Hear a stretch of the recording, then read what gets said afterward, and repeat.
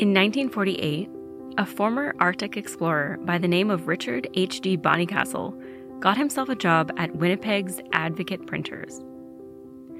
When his employer decided that they should start printing paperbacks to keep their presses busy, he found himself on the ground floor of a new publishing company.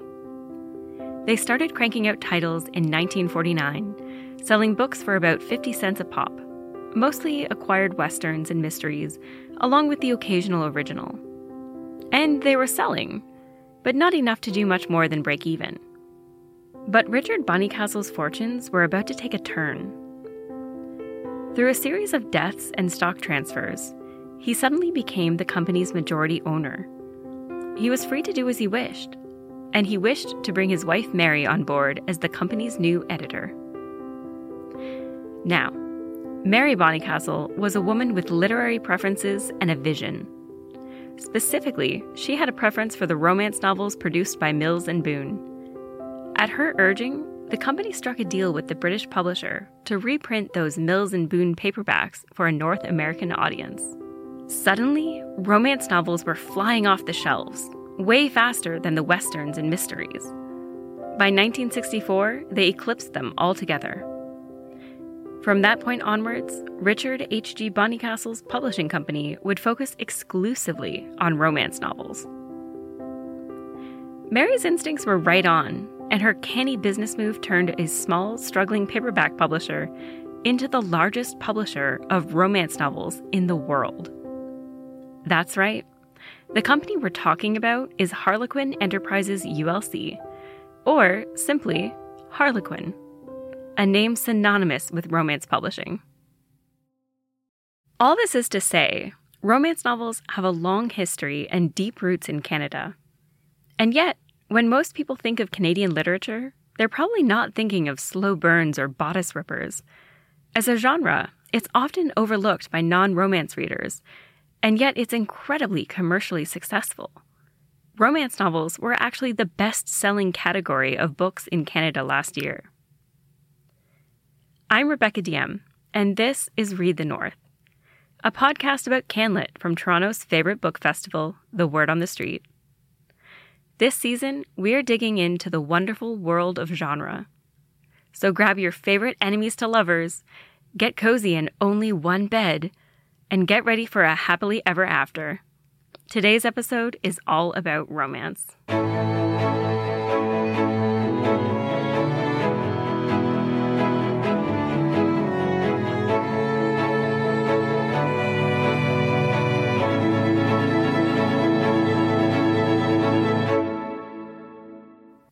Romance readers are some of the most voracious readers in the world.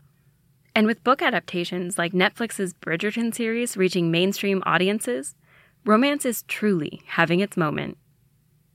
New readers are flocking to the genre, and existing fans are using social media to create deeper communities around their favorite tropes and subgenres. An increasingly diverse range of romance writing is available, and Canadian publishers are working to stake out a bigger slice of the market. There's never been a better time to be a romance reader in Canada. But with so many options, how do you find your perfect match in the romance section? What can you expect from a romance novel? And why do some people love romance novels so much, while others feel comfortable dismissing the entire genre? Well, spoiler alert, misogyny might have something to do with that. We'll get into that later. For now, let's meet our first guest for the episode. A trailblazing bookseller who, like many romance fans, admits to reading Harlequins at way too young an age. Please welcome our friend Jenny Poole of Happily Ever After Books. Oh, hi. My name is Jenny Poole. I'm the owner of Happily Ever After Books. We are Canada's first romance exclusive bookstore, and we're online right now, and we do in-person pop-ups about once a month in the Toronto and the GTA. Wonderful. Tell me about the origins of Happily Ever After Books. Like, what inspired you to start the store, and where would you like to see it go in the future? Well, I feel like if you are a reader, sometimes like everyone has that dream of like wanting to own that bookstore. And so I've always kind of thought, oh, wouldn't that be fun? And then the pandemic happened, and I went from working in an office with like 80 plus people to like just being in my dining room and realizing that I only really worked with like 4 people a day. And those were the only 4 people I talked to for about a year and a half. And so I realized that like I missed sort of seeing people and talking to people about stuff that wasn't really work related. And I was like, how can I do that outside of work? And I knew that, romance bookstores existed in the United States with, The Ripped Bodice and Love's Sweet Arrow, and now the Meet Cute Bookshop that's just opened in San Diego. And so I knew that they worked, but I was like, well, there's not one in Canada. Maybe there should be. And if there should be, like, maybe it should just be me. Maybe I should do it. So I did it. And it was, like, pretty scary because you don't want to be the first to fail also, So it was, like, a little bit like, is there a reason people hadn't done it before? And no, there isn't a reason, really. Just people hadn't done it because... romance, despite it being 2023, romance still doesn't maybe get the credit or applause it deserves sometimes. And so no one really was like, I'm just going to do it. So I did it. What do you think the value or draw is of a genre-specific shopping experience? I think you're going to get more of what you're looking for and what you like right off the bat. So you can really get a little bit more granular, I guess, in some of the stuff that you have. And one of the things that I really like about the way that I'm running Happily Ever After Books is that we can bring in like some indie published authors that maybe aren't in Indigo because they are an indie author who had a very small print run. So because we're not ordering big quantities, but because we also have the space, because we're not ordering other genres, we have some flexibility in getting those books in stock. So all of that helps with, giving someone an experience that's tailored exactly to the specific thing that they like. And when it comes to romance, that's even more important because for a long time, and I would say it's better now, it definitely is, but, romance gets a lot of derision. It's the trashy book. It's the not very intelligent book. It's the, all these sort of like weird misconceptions that, have come over the decades that romance has been published. And so for me, having a place where someone can come and buy romance books that in a judgment-free zone that they won't ever be looked down on, that like literally we will celebrate every single person who comes into our store asking for a romance, no matter what kind of romance it is. That's the kind of experience. That's why I wanted to create the store. I think Jenny is the perfect guest to start this episode with. In addition to her obvious bookseller bona fides, she really is an expert on literary love stories. Romance is a genre abundant with tropes and so many subgenres. There are books catering to pretty much any romantic niche you can think of. And probably even some that you can't. If you think you don't like romance, well, maybe you just haven't found the right romance for you. Yeah, there are many. If you can think of it, an idea, it probably has a romance novel written about it. Like, it's really like that sort of prolific. But, there's the kind of classics, the big ones. There's historical romance, which is anywhere these days from, like, 1960. I'm sorry, anyone who lived in 1960, but it's true. 1960, like, and then beyond, like, before that. But it primarily centers around the Regency, so like Bridgerton era or like the Victorian era. Those are the two kind of biggest sort of subgenres in historical romance. Then there's paranormal, which kind of has like, is also another broad one because inside paranormal you have witches, you have werewolves, you have vampires, you have aliens, you have... I remember that like Men in Kilts was a big one when I was in high school. Oh, yes, in historical romance, there definitely is like a whole subgenre that's just like Scotland. It's just like Highlander times. Doesn't really matter the year, it's just Highlander times. Just Scotland. They are in kilts and they go by Laird. That's all you need to know.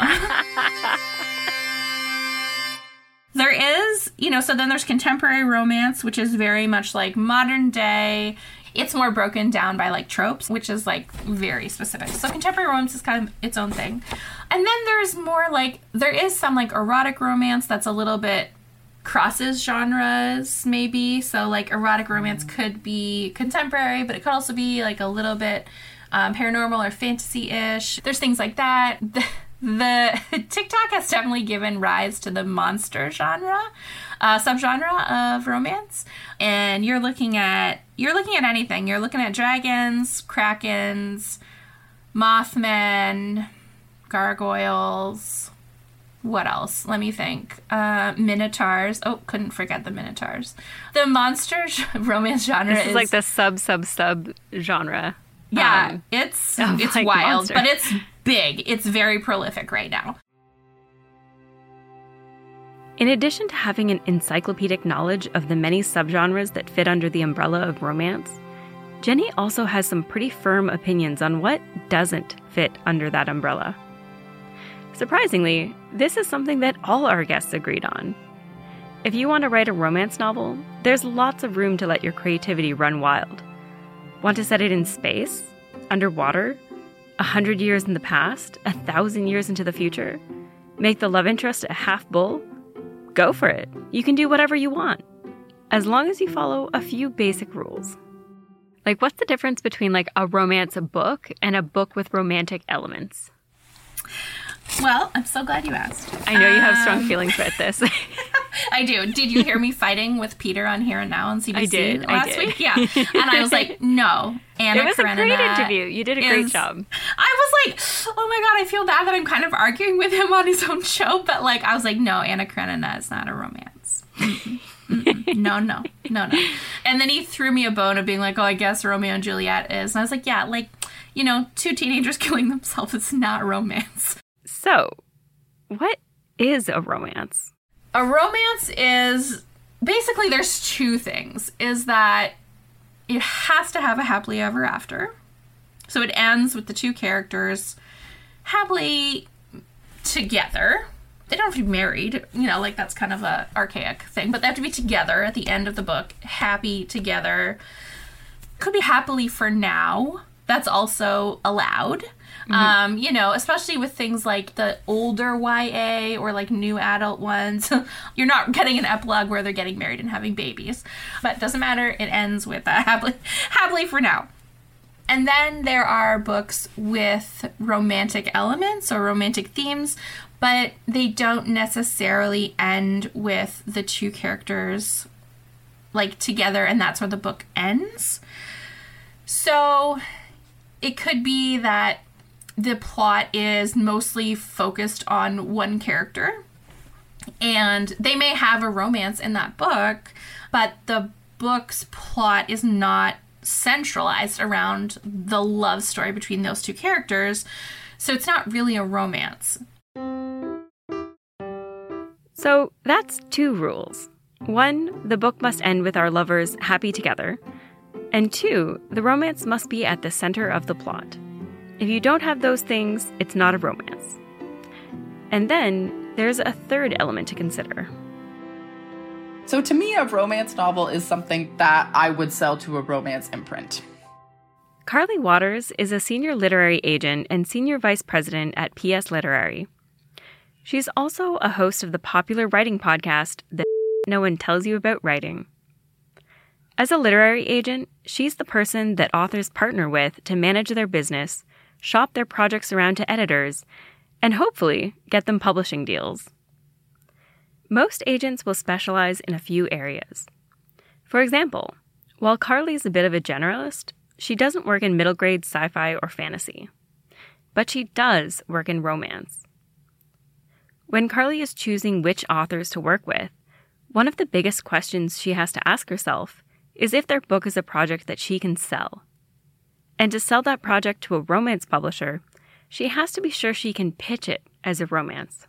So meaning like it will follow some formulaic tropes or, you know, there's certain somebody moved to New York City and is like coming back to their small town vineyard and like California or whatever, right? So there are these types of things that are expected about it. I could talk for hours on this, which I do on my own podcast, about the difference between upmarket fiction and commercial fiction, right? So romantic fiction, like romance, falls under commercial. And so for me, like novels with romantic elements generally fall under more upmarket fiction, because romance is like a B plot to something, whatever else your A plot is, meaning like, is it, career or family or something else like that, which tends to be more book clubby, which then tends to be more upmarket. What are some of the things you look for specifically when choosing to represent a romance novel? Right. So romance is such a wonderful category because to me, it's like the most human of all categories. I think there's just so many categories out there and so many books, but like everybody just wants to feel love. Like how warm and squishy and lovely is that, right? It's like this unifying thing that can bring us all together. The other thing about romance is it is an incredibly best-selling category. And I think publishing can get up on its high horse about like what literary fiction is and award-winning titles. And obviously those can be lovely in their own regard. And those are also very talented authors. But who else is really talented is genre writers. Genre writers are also very talented, right? To be able to convey all of the nuances of love and romance and also follow, there are a certain number of tropes that are kind of the like grumpy sunshine, right? And all of these little tropes. So it is a formulaic to a certain extent, but to write a book and not appear to be formulaic is very, very hard. So I just have the utmost respect for genre writers and romance authors. So for me, I'm looking for really crackling dialogue. That's a big thing for me. Emily Henry, she's an incredibly talented dialogue writer. And I really want to feel like things are, we're moving fast and we're in the moment. And I think there's also, various heat levels that we can talk about with romance. That always plays into it as well. So, I think the most important thing to me is this book emotionally satisfying as a reading experience? That's the most important thing to me. Writers like Emily Henry are a big part of the current mainstream moment romance is having. But most of the genre's biggest names come from south of the border. So what are folks in CanLit doing to get more homegrown authors into the conversation? I want to say maybe 5 to 7 years ago, I think Canadian publishing started to make a real effort to make inroads into the more commercial market. I think the US and I think the UK has a longer history of publishing commercial fiction really well and loudly.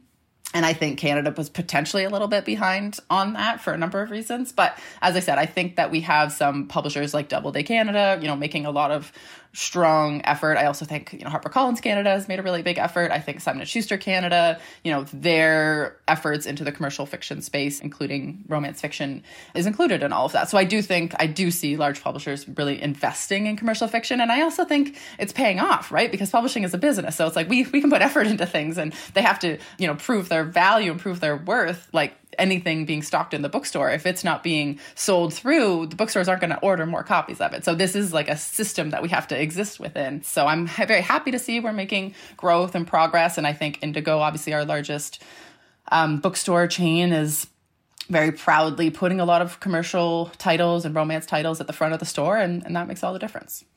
Yeah, absolutely. I think I recently saw a BookNet Canada presentation saying that romance was the top selling genre in Canada last year. Yeah, you haven't said the word book talk yet, so if you want to get into that, we can get into that, because that's obviously one of the big reasons for that. Honestly, it's almost surprising it took this long for it to come up. You can't really talk about the state of romance publishing these days without talking about book talk. So yeah, let's get into it. People who love romance, love commercial fiction or upmarket women's fiction, they're a really passionate bunch, They love what they read. They love talking about what they read. The other thing about romance readers is that they read a lot. They read a lot, right? This is the category of people who are keeping our book business afloat because they are buying many books a month, if not many books a week. So yeah, I think there's incredible communities on the internet that really support the books they're really passionate about, whether that community is 5,000 followers, whether that community is 50,000 followers, 500,000 followers. These are all unique microcosms, and these people are, talking about books, promoting books, whether they have their own book clubs. And so I get excited by it because I think when we apply the data from Book Talk, when we say like, hey, has this actually moved the needle, right? How's this done numbers? The thing that is the most exciting about Book Talk is that it's one of the only social media platforms that we can actually say has had a financial impact on the book business. Like Twitter is all great for brand building and existing as a human being on the internet, but like Twitter has not proven in its 15 years of existence to actually sell books, right? Whereas Book Talk, like we know, there's a New York Times article that came out that said Book Talk helped sell 20 million units in 2021, the year 2021. And this is US data, but obviously the Canadian market is very closely tied to that, and all the Book Talk books are very similar. So I get very excited by that because I have always felt like I understand the power of social media and its value in terms of, authors building their brand and all of that sort of thing. But when I think about dollars and the flow of money and how exciting that is for a legacy media business like publishing to have like that amount of money flowing towards it, and guess who's at the top of the list? Like you said, it's romance, That's all very exciting to me. Voracious fans, huge sales numbers, instant bestsellers. When you hear this, you start to wonder, why isn't everyone writing romance novels? Well, just because something is fun and swoony and easy to read, that doesn't mean it's easy to write. In fact, it's kind of the opposite. Because the romance genre has been around for so long, nobody is ever reinventing the wheel, right? That's not the goal. I mean, I think there's, obviously many articles that you can read about the fact that there's like less than 100 possible plot lines in history of anything anybody can ever write. And they've all been written. So then you think, okay, how am I going to be different? So the idea isn't to, again, reinvent the industry, reinvent the wheel. The idea is just to be the best at what you're doing, right? The best, and not the best at following formula, but the most unexpected in a very expected genre. It's really, really hard to do. That's why, again, I said at the top of the episode, I have a lot of respect for romance authors because I think it's incredibly hard to do. And also romance authors, they write about, the human condition in a way that literary authors can use, a variety of tools and a variety of, words to communicate that. And romance authors, they do it on the page, right in front of us. And it's very visceral and it's very hard to do. Hard, but not impossible. Keep in mind that romance novelists are writing for readers who read on average a book a week or more. Of course, it would be difficult to write something different than the 50-plus other romances they read in a year. But great romance writers know how to strike that balance between meeting readers' expectations and keeping things fresh between the sheets of paper. Our next guest is one of Canada's rising romance stars, and she's built her reputation on modernizing classic narratives. My name is Uzma Jalaluddin. I'm a writer. I'm the author of, by the end of September, it'll be 4 novels. Aisha at Last, my debut novel, came out in Canada in 2018, followed by Hannah Khan Carries On in 2021. And I have 2 books coming out in 2023. The first one is coming out this June. It's called Much Ado About Nada. It is a kind of loosely inspired by Jane Austen's novel Persuasion. Aisha at Last and Hannah Khan Carries On were also inspired by other romances. Aisha's a riff on Jane Austen's Pride and Prejudice, and Hannah Khan's an updated version of the classic Nora Ephron rom-com You've Got Mail, which is actually a readaptation of the 1940 rom-com The Shop Around the Corner, which was itself inspired by a 1937 Hungarian play. And, of course, Pride and Prejudice has been reimagined too many times to count. Some authors might feel intimidated by the huge body of work preceding them, but Uzma sees it as an opportunity to marry the classic narratives she loves with her unique personal perspective. I know for me, I'm a big Jane Austen fan. I'm also a big Shakespeare fan. And even when I was younger, I remember reading those picture books, kind of retellings of like the Three Little Pigs, but it told from the Big Bad Wolf's perspective. I love that one. Yeah, a feminist retelling of Cinderella or Sleeping Beauty and things like that. And I always really I think as humans in general, we love to tell stories, and the stories that we listen to and hear or read when we're younger, they just stay with us for a really long time. So when we have other stories that come along later on that take the tropes or the archetypes of those stories that we loved so much when we were younger, and they refigure them or deconstruct them and then build something new, it triggers something deep inside of us because we have this collective memory of storytelling. It's actually something I'm talking about with my students today, this archetypal ideas of storytelling and how the roots of them go back millennia. They do. And like the roots of these stories, these very familiar narratives, like they feel very cross-cultural. And one thing that I really love about your books is that you kind of bring these old stories into like a newer, more diverse kind of setting, particularly the ones that are like kind of set in Toronto. And they kind of bring them into a moment that feels like more immediate and also really reflects like the diversity of our city in a way that, you know, wasn't necessarily the case 20 years ago in publishing. Can you speak a little bit about that? Yeah, that's so kind of you to say. Thank you so much. I mean, as a visibly Muslim woman who's also the child of immigrants from India, my identity is inextricably intertwined with the stories that I tell and the stories that I gravitate towards. I know all writers who come from marginalized backgrounds or diverse backgrounds say this, but like I've always been a voracious reader, and growing up, I just didn't have a lot of stories that represented most of who I was as a person, maybe certain aspects of me, but not all of it. And so I'm in a way trying to fill the gap in the publishing landscape by just basically telling stories, exploring different identities.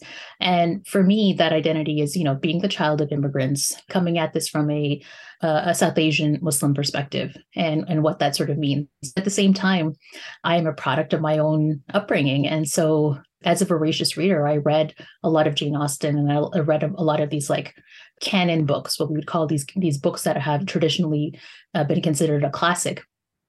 And so I didn't really set out to become the author who retells British writers' stories in a Canadian context. And yet somehow this is where I ended up. But I hope to have a really long career as a writer, so I'm sure I'll branch off and do other things as well. Many of Uzma's books take place in environments borrowed from her own experiences growing up as a South Asian Muslim in Scarborough. With Aisha at Last, I think I was really trying to capture a sense of belonging to specifically this Muslim community that centered around a mosque. My parents and my family are quite observant Muslims, and I grew up attending my local mosque, and it was an intrinsic part of my upbringing. And yet, when I looked at the way that mosques were sort of portrayed in the media, was in very negative lights, like, oh, this is a hotbed of some kind of unpatriotic behavior that's being encouraged in these mosques, when really they're just community centers. Like for me, I went to the mosque because my friends were there. I went there to go look at cute boys. Like that's what I was doing. I wasn't sitting there plotting. If anything, I was plotting how I was going to talk to that boy, or I was going to sneak out and go hang out with my friends. And yet that spirit of fun, that spirit of community, and simply the sense of belonging that I got from my mosque was never really portrayed anywhere. So for my first novel in particular, I wanted to capture that, and I have specific scenes that are set in the mosque that kind of are full of drama or full of, these eccentric characters that I sort of grew up with. And I wanted to portray that. So that was my initial inspiration. And then Much Ado About Nada takes place in this huge Muslim conference that pre-pandemic used to happen every year in Toronto, and I grew up attending these conferences in Toronto and different parts of the United States and different parts of the city, organized by, it wasn't just one, there was like a whole bunch of different organizers. And so I wanted to capture what that looked like, and that's what Much Ado About Nada, the setting of Much Ado About Nada is. But ultimately, all of my books are love stories. Even though Uzma's books are all love stories, she didn't necessarily set out to write romance novels. I actually came to published writing very late. Well, I shouldn't say very late. I came to it the time that I was supposed to come to it. But I certainly wasn't like a wonderkind who, published her first book when I was 18. I was in my 30s, my late 30s, when I first found any success as a published writer. And that was after almost 10 years of working on my very first manuscript. And I'm very fortunate. I feel very happy to be part of Romancelandia, which is sort of the online and not online romance community. All the people I've interacted with have been such great supporters. I found such amazing writers, people who are snarky and fun and, willing to give blurbs and retweet my work. And I do likewise. It's been a really fun community. But the funny thing is, when I first wrote Aisha at Last, because I wasn't thinking about my writing or my career in terms of like from a marketing perspective, I didn't actually realize that my book kind of fit into the romance genre until after I tried to pursue publication. And I think a lot of writers have this experience where you're like, well, I'm just writing a story that I find interesting. And it wasn't until, kind of sit down with marketing after my editor at HarperCollins Canada basically offered to publish the novel, where they're like, okay, so it's going to be romance, it's going to be women's fiction. And I was like, I don't even know what that means, but sure. And I'm happy to be part of this community. They're very inclusive, very fun community. But sometimes it's like the author writes the book, but then the selling of it is not really entirely your responsibility. And I'm definitely guided by the people who are experts in this, which are publicity and marketing. Besides, whether or not Uzma set out to be a romance novelist, she is undeniably good at writing romance. Her books expertly hit the beats that fans of the genre love and expect, like a swoony meet-cute. Chemistry is so important, right? The opening lines are so important. And the best meet-cutes happen in unexpected places. When you're not looking for something and then someone just kind of jumps out and not in a creepy way, but just captures your attention in a way that is respectful. Yeah, we're not writing mysteries and thrillers yet. Not yet. But I think the perfect meet-cute really reveals something about the personalities of both people, right? And allows, it isn't overpowering. It isn't based on solely an interest in the other person's, the way they look, right? It's about really trying to get at the person below the surface. So the meet cute with my first novel, I thought it would be really funny to put two observant practicing Muslims who don't drink alcohol and have their meet cute in a bar. And so the main character, Aisha, is basically, she meets Khalid at a bar and she gets up on stage and she performs this poem where she kind of like insults him because, they had a little interaction and she wasn't impressed with him. And that was kind of their meet cute. And it was reminiscent of Elizabeth Bennet and Mr. Darcy's first meet cute. Uzma knows there are a few basic things that romance readers are always going to want, even as she's putting her own twist on the material. But part of the appeal of reimagining classics through a more diverse lens is that it gives her the opportunity to complicate well-known narratives. It can be a fine line to walk. I think I'm always interested in subverting tropes, but the one thing I realized when I was marketed and then I found some success as a romance writer that, there are certain expectations that writers have. So I'll give you an example, like in romances, you have like certain heat levels, right? And this is about the physical intimacy between the main relationship.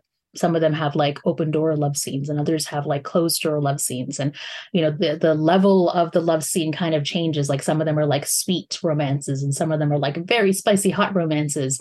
And I was like, I think I'm going to get into some kind of trouble at some point, because ultimately, if my characters in my first two books, they don't even kiss, they don't even hold hands, because I'm talking about the experiences of a particular community, these observant Muslims who just none of that will appear on the page. And I was like, I wonder how going forward, how my description of these relationships will evolve and change.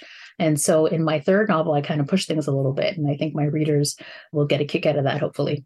But I felt like I almost had to give myself a crash course in the genre once my book itself was placed within this genre.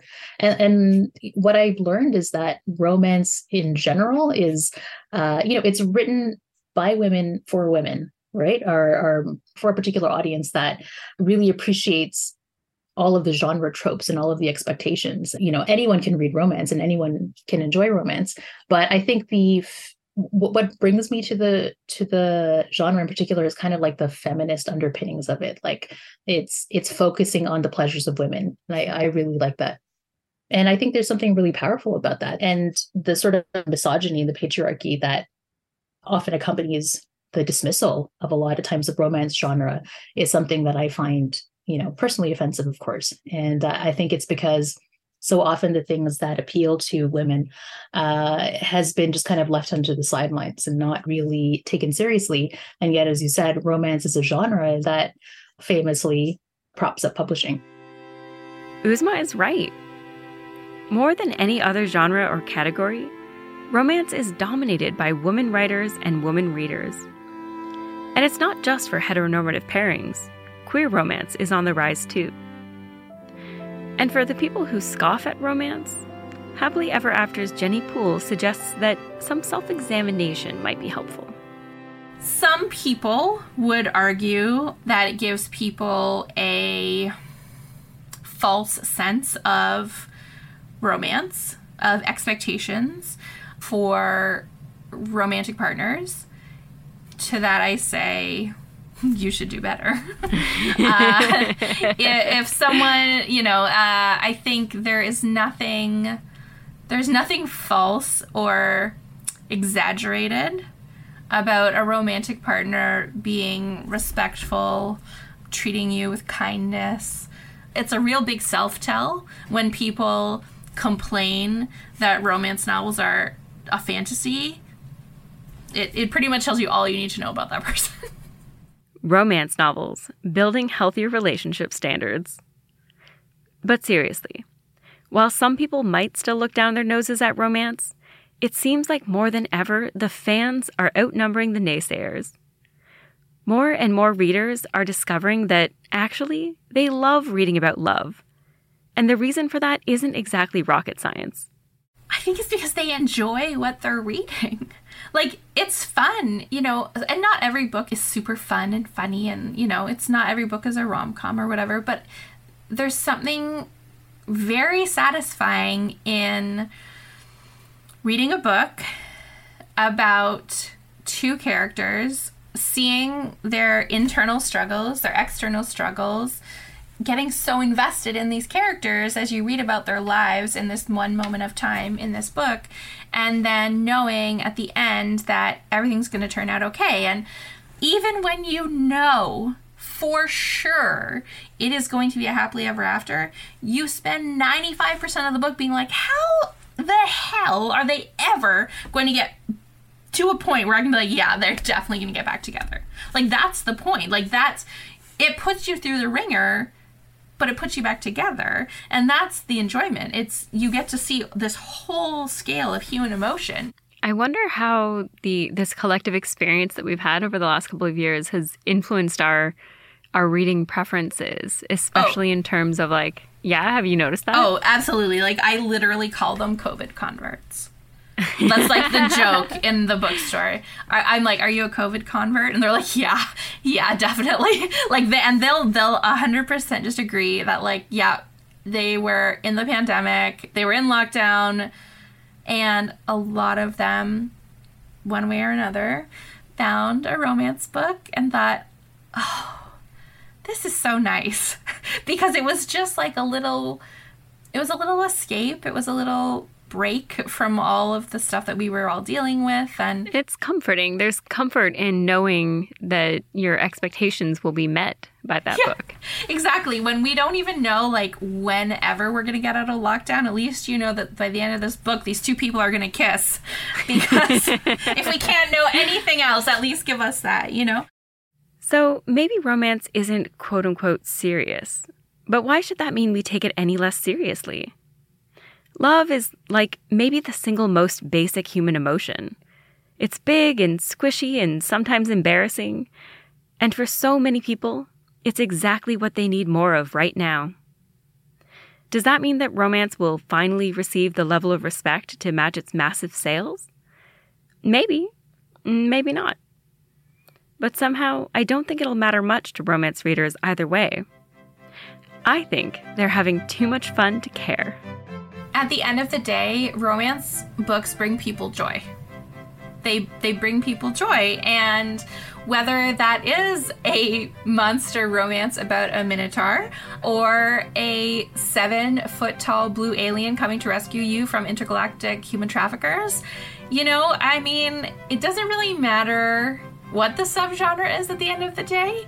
It's all just fun and shows people being loved, loving, having wonderful relationships with friends.